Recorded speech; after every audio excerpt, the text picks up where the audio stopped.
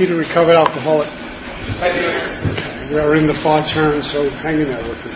I was just thinking, listening to Rich with the phone call, the gentleman speaking Spanish, and being down here, haven't shared this story in a long time.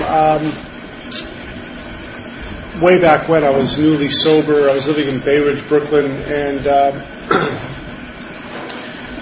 decided to take a trip with a woman who was soon to be my wife at the time to a place called Ixtapa, Mexico. And I called up New York Intergroup and tell me where the meetings are in Ixtapa, Mexico. They couldn't even pronounce it. They didn't have it. There was no meetings. They didn't know what to do. And they said, why don't you call up Mexico City, their Intergroup? And so I called from Bay Ridge, Brooklyn to Mexico City, like it was around the block. And the guy on the phone spoke Spanish and I speak English. And so when someone doesn't understand English, I don't know if you're like me, I talk loud. Thinking they'll get it, and I'm looking for a meeting, and then he starts, I think, arguing with me and cursing me out in Spanish, and I start hollering back at him, and I made like 5 phone calls, and I finally get this other gentleman on the phone who spoke a little bit of English, and he said, here's a gentleman who's American, he lives down there, give him a call when you get there. I call this guy, and he says, well, we don't really have English-speaking meetings, but we'll get together in a coffee shop or something. And I said, okay, great. So when I get down there, this guy doesn't return his phone calls. He says, well, let's get together next week. And I said, I'll be home. So he's, well, there's a Spanish-speaking meeting in Zihuatanejo. And that was about close to an hour drive from my hotel.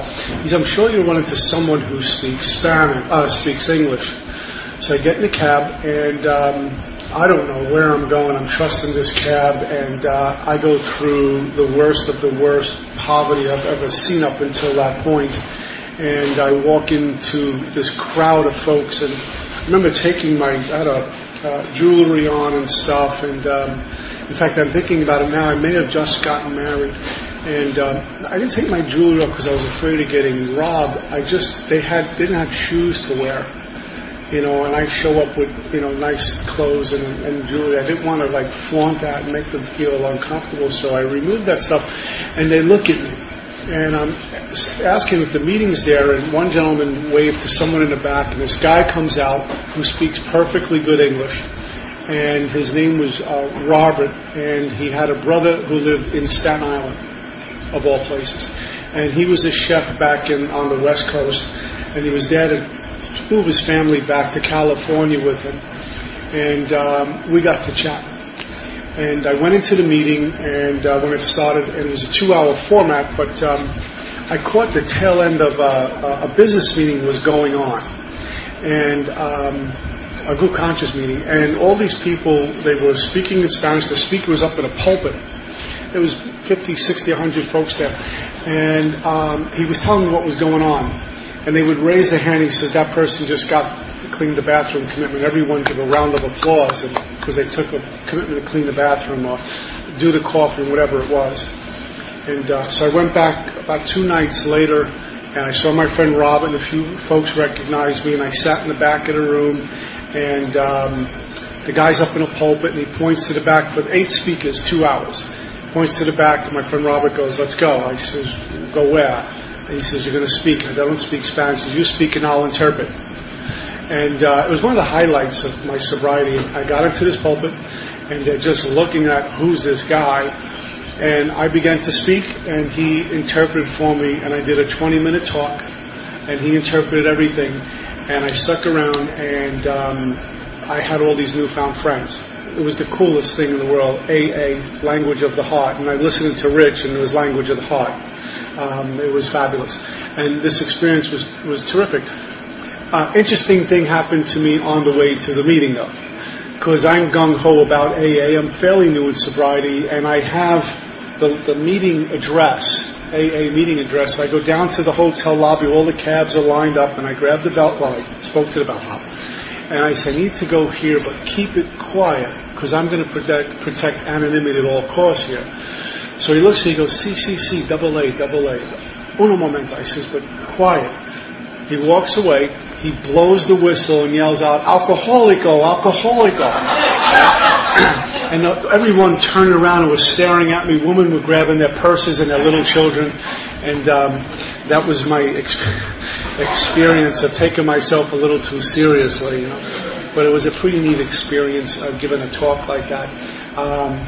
It was interesting. At the time, I thinking, what am I going to talk to these folks about? Suddenly I didn't know what to talk about because of a language barrier. But he interpreted. And Bill said, when we speak from the heart, we touch the heart. A lot of neat experiences along the way, and that's just one of them. Step 10 and 11, my sponsor used to talk to me about working with what he called the strict spiritual disciplines in 10 and 11, because they are strict spiritual disciplines, spiritual laws with which we get to follow. And when we violate those laws, things happen to us. So what does that look like for me currently? In the discipline of this work that we get to do, there's a tremendous amount of freedom.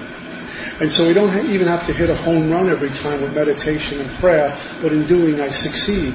So it was for me to chop wood and carry wood and get there and do this work, and I did. And at the beginning I did it because I had to, and I better do it, and it's what they tell me to do. But my whole life right now is a get to. I get to pray, I get to meditate, I get to write inventory, I get to call response, I get to work with, I get to everything. Because the alternative is drinking and dying again. And that came to me a handful of years into sobriety, where I realized I get to do this. First time I sat in meditation, a woman who was not an alcoholic, but had a very, she used to teach meditation, very involved with this, prayer meditation, and she taught me about meditation. My first sponsor was really good at it, but she was coming in from an angle I never heard before. And what she did for me, she put me on a timer of 2 minutes to meditate. And 2 minutes before the bell went off, felt like it was forever. And 2 minutes became 5 and 7 then an 8, and somewhere in there I didn't need a timer, and I was having a life of meditation. Step 10 says, this thought brings us to step 10, which suggests we continue to take personal inventory, continue to set right any new mistakes as we go along. We vigorously commence this way of living as we clean up the past. This way of living, how do I live now? Step 10, throughout the book actually, but step 10 and 11 will use words like vigorously, at once, commence, now. You'll see those words throughout the big book, always implying action, taking action, taking action. I said earlier, the only time we get a time frame is 1 hour after step 5. So it's about moving and growing in understanding and effectiveness. It says, I must continue to watch for selfishness, dishonesty, resentment, and fear. And when these crop up, I don't have to go share about them at a meeting. The first thing I need to do is turn back to the power. We turn all things into the Father of light. So I turn to God first. Then it tells me go discuss it with someone and make amends quickly if I've harmed anyone. Quickly, which means right away. Not usually on my calendar, but on God's calendar. Perhaps when that person's ready to receive it, but I must be willing to make amends for harm I caused you right now. Not a week or a month from now. It says I turn my thoughts to someone I can help. Love and tolerance of others is my code. It's interesting how much love and tolerance I do not practice if I'm gossiping about someone. Turn my thoughts to someone we can help. I was doing HR work a bunch of years ago, and in this company there was a gentleman, I never went to college, and there was a gentleman who was training me, who reminded me every day of him going to university. He reminded me every day that he was a college graduate and I just got through high school. And I was intimidated by him, and part of me wanted to, quite frankly, punch him in the mouth a few times. I didn't like coming to work because of him. And I would character assassinate and just be spiteful, very like passive-aggressive. And this was not good for me, trying to work, live a life like this. And I shared some inventory with my sponsor, and he gave me some instructions about praying for forgiveness. And my prayer was, thank you, God, for the willingness to forgive this man and the willingness to go make amends for some of my shenanigans. An interesting thing, I came into work one day and I sat down with him and I said, I need to make amends to you for a couple of things I've done. And what followed was pretty interesting. The intimidation that I felt with him was removed. We'll probably never go for dinner again, but I was big in the recruiting, going to universities, recruiting kids to come to work for us, and he and I were able to work side by side on a couple of recruiting plans and where to go to and things like that. And all of that stuff, that thing that was between him and I, he still didn't like me. And he's not my best friend, but that thing in the middle between the two of us was removed. And then going to work wasn't this, oh my God, he's going to be there. I just went to work and I did my job. And I was able to be eyeball to eyeball with him because I was able to clean that up right away. As soon as he revealed to me an inventory what needed to be done. Sometimes in our rooms and how we do step 10 is entirely up to you. I was brought up in AA that my step 10 is what I'm doing during the day. And some of us call conclusions of the mind as to, okay, where we went off, and we discuss it and we make some prayer, and that's fine if that works for you. I was brought up in, if I have a resentment at 9 o'clock or 10 o'clock or 2 in the afternoon, and I have the opportunity after prayer, I put that stuff on paper. Inventory is inventory. And that may not fly with everyone, but that's how I was brought up, that I'll write that. And my 11-step review is my net for anything I missed during the day or any fears I have going into tomorrow. So I'll sit, and I still do it. I'll go to lunch. I'll take maybe 45 minutes or whatever it is at lunch, and I'll have some lunch, and I'll sit down and review my morning, anything disturbing me about anything. Am I losing my center at any point? And I just got out a notepad and write some 4-column inventory to be discussed with the sponsor or someone else. Our book talks about, says in step 10, we discuss the resentment or the fear, whatever it might be, with someone immediately. And so what I started years ago was an immediately group, 3 people, like a triangle, a sponsor and 2 people that I can depend on, trust, and count on, right? And so I'll call up Joe and say, Joe, I can't get a hold of my sponsor. I have it immediately. Can you discuss this? And he can do that with me. I give them spiritual consent and vice versa. So I'm always on board with whatever needs to be discussed with others. The result of that is a tremendous amount of freedom throughout my day. When the carpenter said, wear the world like a loose garment, I'm able to experience that because the slate is clean. Kind of looking at 4 through 9 in one step every day. It says, I cease fighting anything or anyone, even alcohol. This is where a lot of our meetings will split down the middle. Because we'll be told it's normal to think about a drink because you're an alcoholic. You're always going to be thinking about a drink because you're an alcoholic. And my book pretty much contradicts that. It's been many years I sit back and I don't remember the last time I sit back and said I like to have a cold beer on a hot day. It's been removed. I don't sit and debate and romanticize any of that stuff. I see that alcoholic abuses, on the plane they have these little Mickey Mouse things and they don't even finish it. Alcohol abuse, they just sit it. They look at it, they read their magazine, they look at it, they read their magazine. It's like, 5 parts water, 6 parts ice, and a shot. And they take it and you hear, like what the hell they just did. I don't identify with that. And they go back to reading their magazine, It says, we cease fighting anything or anyone, even alcohol, for by this time sanity will have returned. In step 2, they talked about coming to believe that a power greater than myself can restore me to sanity. It's appointed to the solution. And we do some work, and somehow we land, they deliver the contract. We land in step 10 where sanity has been returned. It's a 10-step promise. I have wholeness of mind, which is synonymous with truth, which is synonymous with God. Can't get drunk on the truth. Can't get drunk with an experience with God. Can't get drunk with wholeness of mind. Wholeness of mind keeps me from putting my hand on a hot stove. When I'm lying to myself, I'll put both hands on and expect different results, not to get burned. Wholeness of mind, sanity, God, truth. It's been delivered. It's been given to me by the removal of self. Actually, it was always present. As I said earlier, we've accumulated stuff. And we live based on a lie through the thinking mind. Now the mind's removed. There's no thought required to live a life of abundance in a spiritual path. There's no thought needed. I plan accordingly. I have goals. But as soon as I start to think about stuff, it's usually coming from fear, which is always in the future anyway. It says, I'll be seldom interested in liquor. If tempted, it's a big if tempted, I recoil from it as from a hot flame and I react sanely and normally. And I find that this has happened automatically. I don't have to think the drink through. I don't have to play the tape to the end. I don't have to keep it green. I don't have to remember where I come from. I don't have to go into a detox to remember what it was like, or go take a prison commitment not to be of service to remember what it was like. I don't have to do any of that stuff. There's no thought required. It just happens automatically. This is assuming I'm in spiritually fit condition. I will see that my new attitude toward liquor has been given to me without any thought or effort on my part. No thought or effort on my part. So I have to say, okay, I'm going to think this through to the end, how bad it was and the places. If I start doing it, by the time I get to the end, I'm going to go, you know what, it wasn't too bad after all. So God takes the loaded gun out of my hand. I will see that my new attitude toward liquor has been given to me without any thought or effort on my part. It just comes, this is the miracle of it.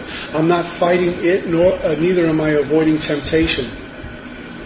I feel as though I've been placed in a position of neutrality, safe and protected. I haven't even sworn the stuff off. How many times I would get a Mr. Boston Blackberry brandy bottle and throw it against the wall and curse it and curse myself and say, that's it, I'm done. And 10 minutes later say, that was a bad move, I need to get money to go drink. Right? I don't have to do that anymore. I feel as though I've been placed in a position of neutrality, safe and protected. I haven't even sworn off. Instead, the problem has been removed. It doesn't exist for me. I'm not cocky or afraid. That is out their experience. This happens to me when I'm in fit spiritual condition. The problem's been removed. I am recovered from a seemingly hopeless state of mind and body. So that I'm not one looking to be a recovering anything anymore, because recovering is experiencing the bedevilments. I'm not drinking, I'm recovering. I'm still in the process of recovering. I'm going to have good days and bad days because I'm recovering. Recovering from a surgery. Not too much pain today. Tomorrow's a lot of pain and I'm waiting for it to get better. Recovering from alcoholism. I'm still a prey to misery and depression. I feel euphoric. I hate her. I love her. I hate my job. I love my job. It's this roller coaster of emotions that determine how I be. That's bondage to self. Getting recovered not only from a seemingly hopeless state of mind and body has been my experience with no thought about drinking or any other substance, but recovered from the isms that accompany alcoholism. We get free. Page 25 talks about the great fact that we've had deep and effective spiritual experiences which have revolutionized my whole attitude toward life, my fellows in God's universe. That's everything. My perceptions and conceptions about life have shifted by the time I get to 10. And the very things that bothered me back then are not a problem at all anymore. My selfish and self-seeking motives they talk about on page 62 have become less about me and more how I can be of service. The same way I was driven to drink, I moved to serve. I'm not my own way anymore. I've been recovered. Then it warns me not to let up on my spiritual program of action, not 90 meetings in 90 days, because I'm headed for trouble if I rest on my accomplishments of yesterday or last week, my laurels. So I can get on a plane on Sunday and say, wow, this was a great experience. Boy, oh boy, fun fellowship, really good deal, and then take the 3 months off of next 3 months off of AA because of this experience. I'm headed for trouble if I do. Monday I'll be back at a meeting. Monday morning I'll be back at work. I'm going to chop wood and carry water. It says if I rest on my laurels, I'm headed for trouble, for alcohol is a subtle foe. Now, I didn't go to college, so I had no idea what the word subtle meant, and I certainly didn't know what foe meant. So my sponsor was one for always saying, well, get a Webster's Dictionary and look it up. I'm not going to tell you. And so subtle is sly, clever, devious, and difficult to detect. And foe is a personal enemy. That's what I'm up against. It lays in the bushes out there and says, you don't need to write inventory. And stay away from your sponsor. Just tell other people you got one. Don't worry about prayer. I got your back. And little by little you start to drift away from the very thing that was getting us well. Resting on my laurels. And then I have a double in my hand and saying, how will this stop? Every day is a day must carry the vision of God's will into all my activities. Thank you, God, for showing me how to carry the vision of your will into all my activities. We can have a whole meeting just on that. have a page and a half of incredible information. I wonder how meetings we go to and the topic is that. How meetings we go to and we talk about growing and understanding and effectiveness. Right? What's that look like? How can I best serve you, God? Your will, not mine, be done. And it says these are thoughts which must go with me constantly, not when just AAs are looking at me, but constantly. Whether I'm at the grocery store, putting gas in my car, playing with the kids, whatever I'm doing, these thoughts must go with me constantly. What thoughts? Father, how can I carry the vision of your will into all my activities? You know what I found?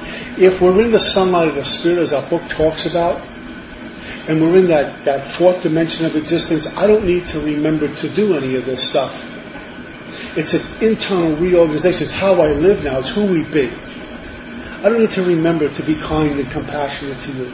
I need to remember to be polite to you. I don't need to remember to help another drunk or the little old lady across the street. It's what we do, a life of service. In the world to play the role God has assigned me. It's the proper use of the will, my book tells me.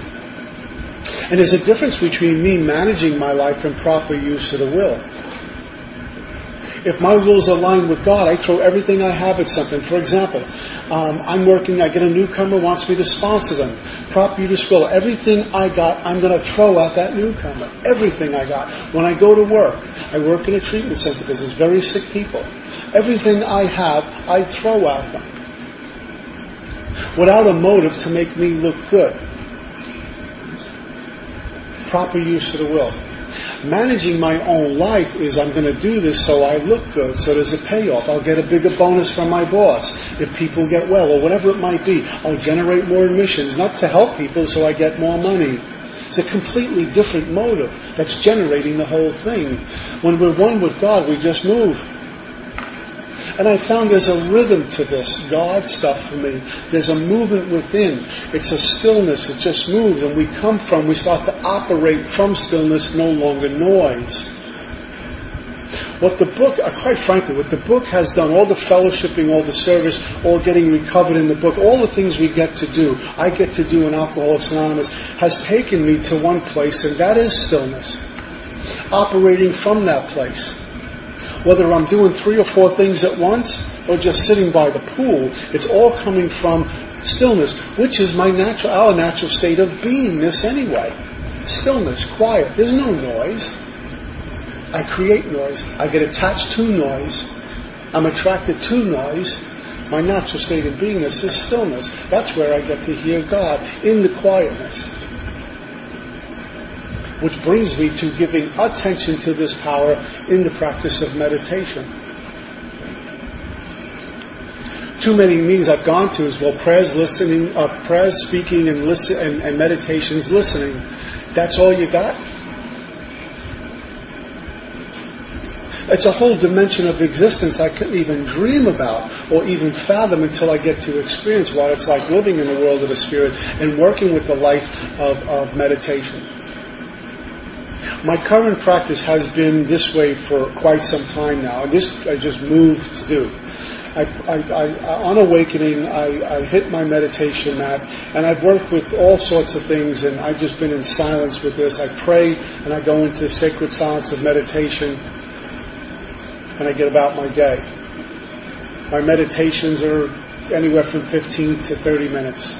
I used to try to be in charge of what the time looks like. I'm going to stay in meditation for 20 minutes and make sure I go to AA and tell everyone I meditate for 20 minutes, so I should be knighted a guru now. But God may need me in there for 45 minutes one day, maybe 10 minutes, and there's things to do. I don't know. I'm not in charge of that. I'm not managing my life. When I start to manage how long I'm going to stay in meditation, when I'm on this path a while, I have a problem in the second half of the first step. I'm managing my meditation. So I go in and I wait. And I work some exercises in it and I sit. In the afternoon I work with the religious practice.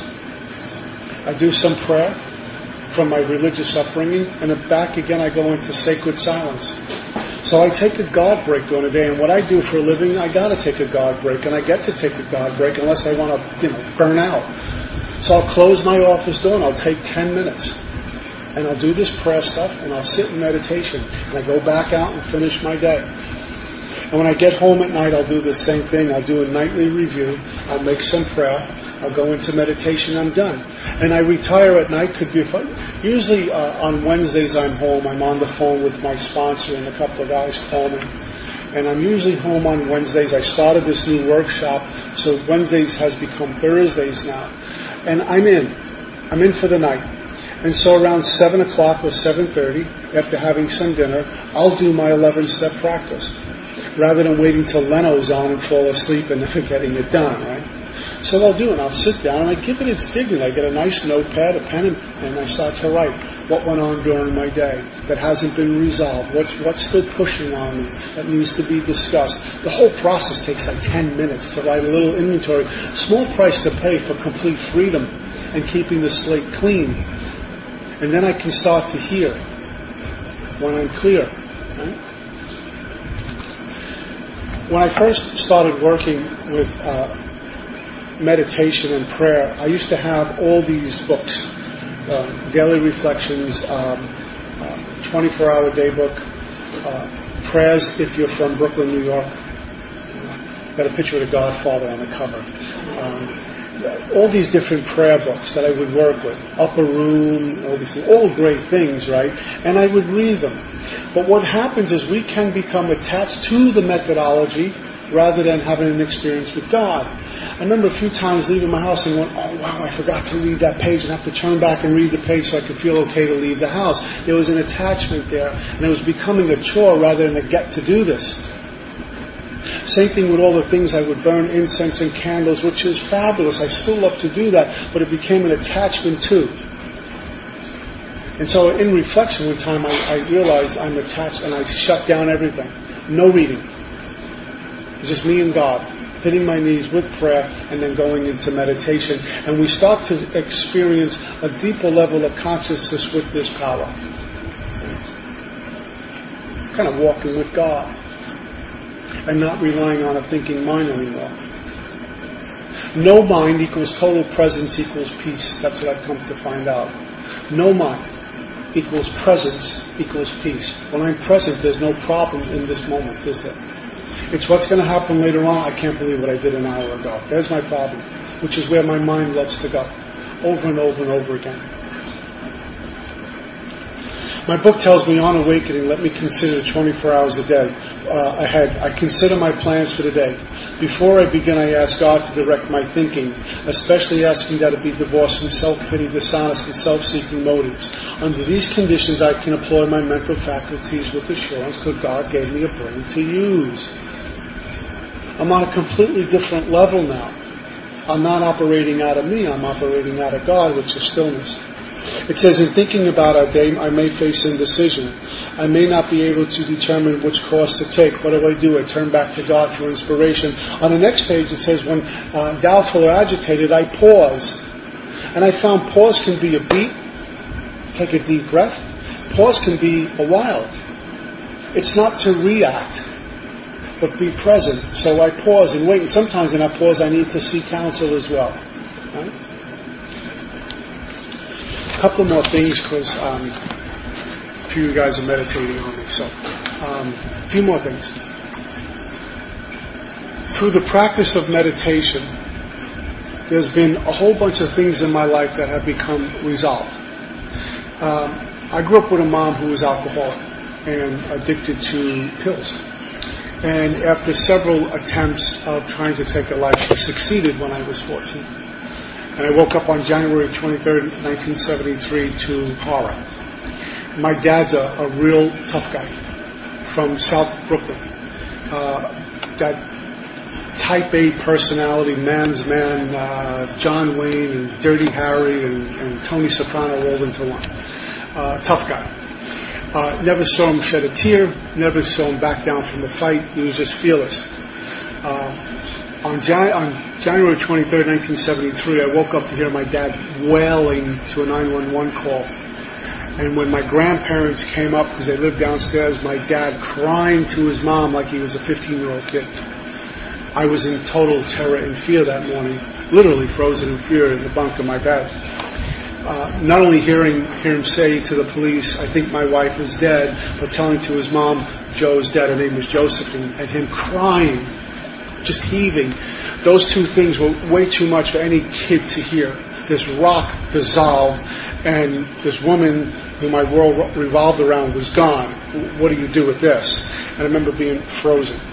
And I think at some point in there, this guy called God, who Mom told me loves me, all things are possible with God, showed me how to pray, and took me to all the Catholic services. I said, you know what, this guy God isn't so nice. He's a trickster, he's cruel. Kind of separated in a sense. So for years I wondered about this whole deal. They told me Mom went to heaven. What is heaven? I can't grasp heaven. How did this happen? And I one evening, before I got thrown out of this apartment I was living in, was in this place of blind drunk and just talking gibberish.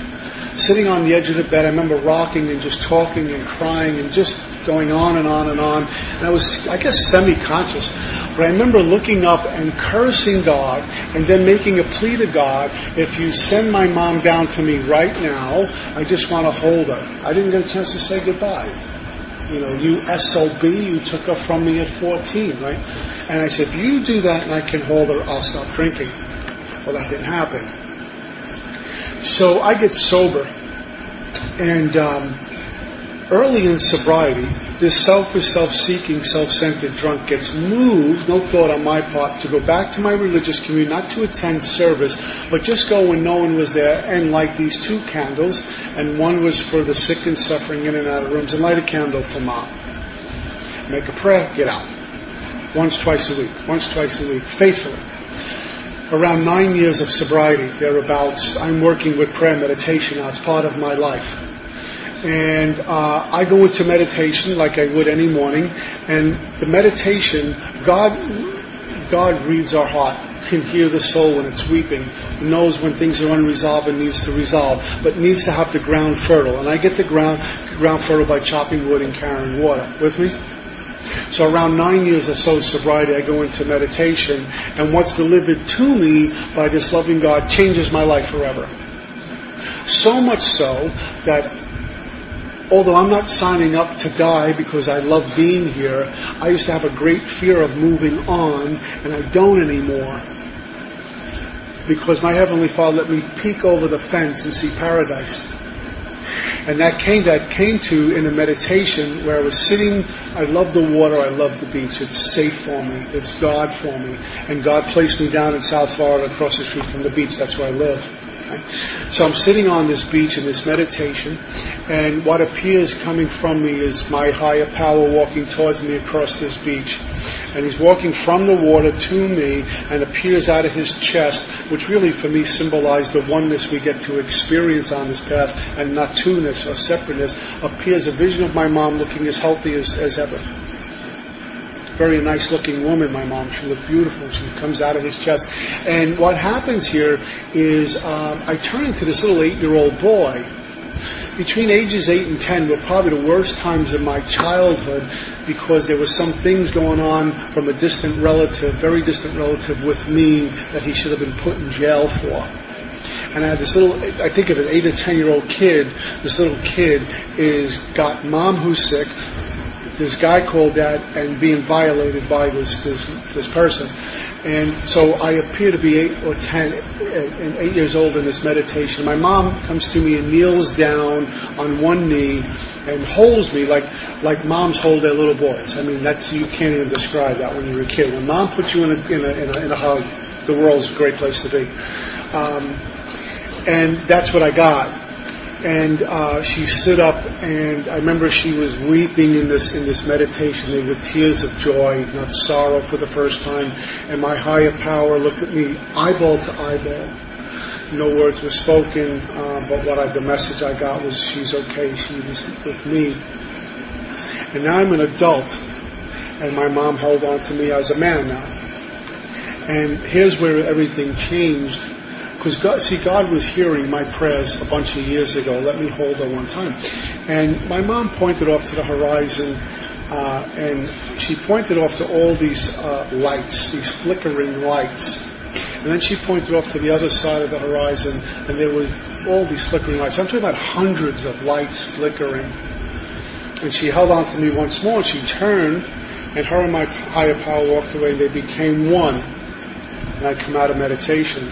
And I will tell you, I don't know if this meditation was a 2-minute meditation or 45 minutes. I have no clue. All time was lost.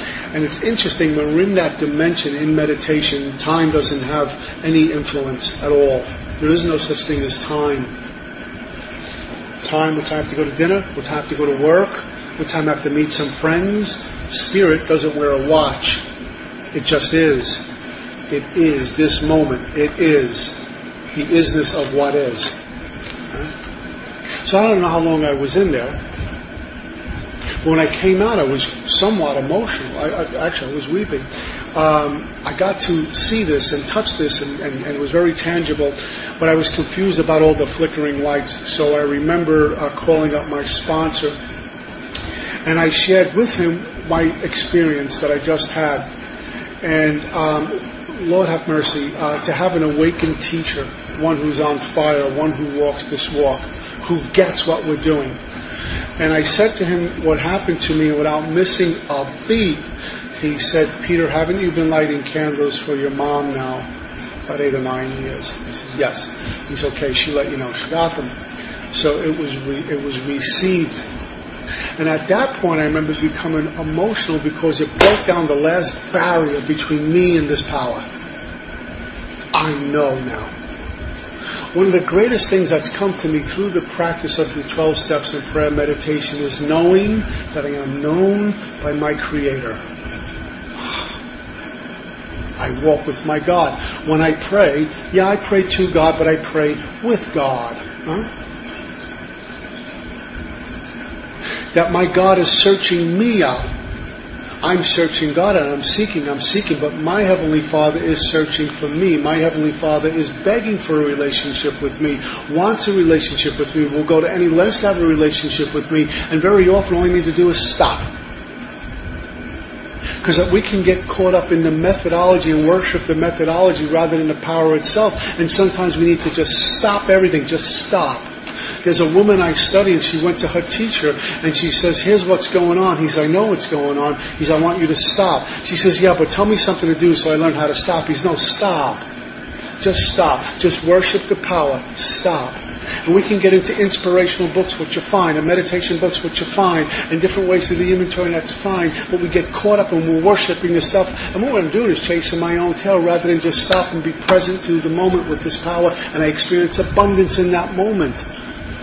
I can say in an hour from now, maybe I'll have a moment of abundance. Or last year I had some abundance and an euphoric feeling with God. But what about right now?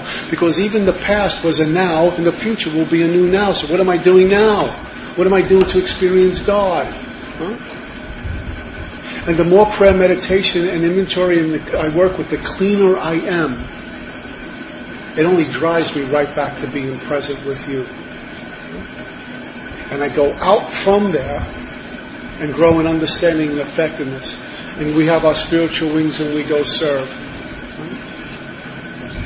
I've worked with lots of books. I've been quick to see where religious people are right. I've sought them out outside of Alcoholics Anonymous. I've said this from a million podiums. Of all the people I've sought out many. Worked with tons of books. The greatest teachers I've ever found for me have been members of Alcoholics Anonymous. Another drunk who became enlightened, who became wide awake. Those have been my greatest teachers. Everything I do takes me back to stillness and this moment. And when we can operate out of that, if you think about all the worldly clamors that are all up here, all the drama, all the noise, all the gossip, all the fear, all the resentment, skepticism, doubt gets removed, I'm left with peace, ease, and comfort. Even through trials in life, because sometimes we will be pushed against the wall. Circumstances get dropped in our lap that we don't expect. The loss of a loved one, illness in the family, loss of employment, whatever it might be. Or the other thing where we come into lots of money in a great position. Things will happen. Circumstances happen. How do I operate and move through it? Does God take care of my booze problem, but the money, sex, and the other stuff I got on my own? I worked hard for this. I landed in AA.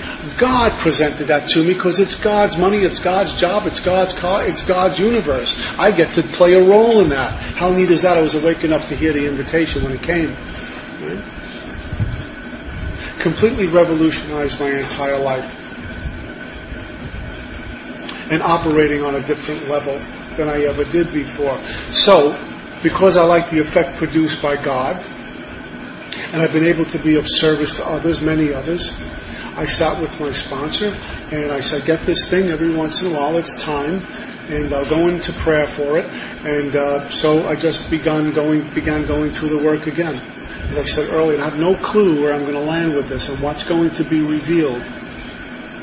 But I'm not afraid of that anymore because I'm going to get clearer and be of maximum service to not only the Alki, but anyone who comes into contact with me in my home occupation and affairs. And my job is to nourish the soul, get the soul food, get my spiritual wings, and off I go. And where God takes me, I take me. So that's all I got. Thank you.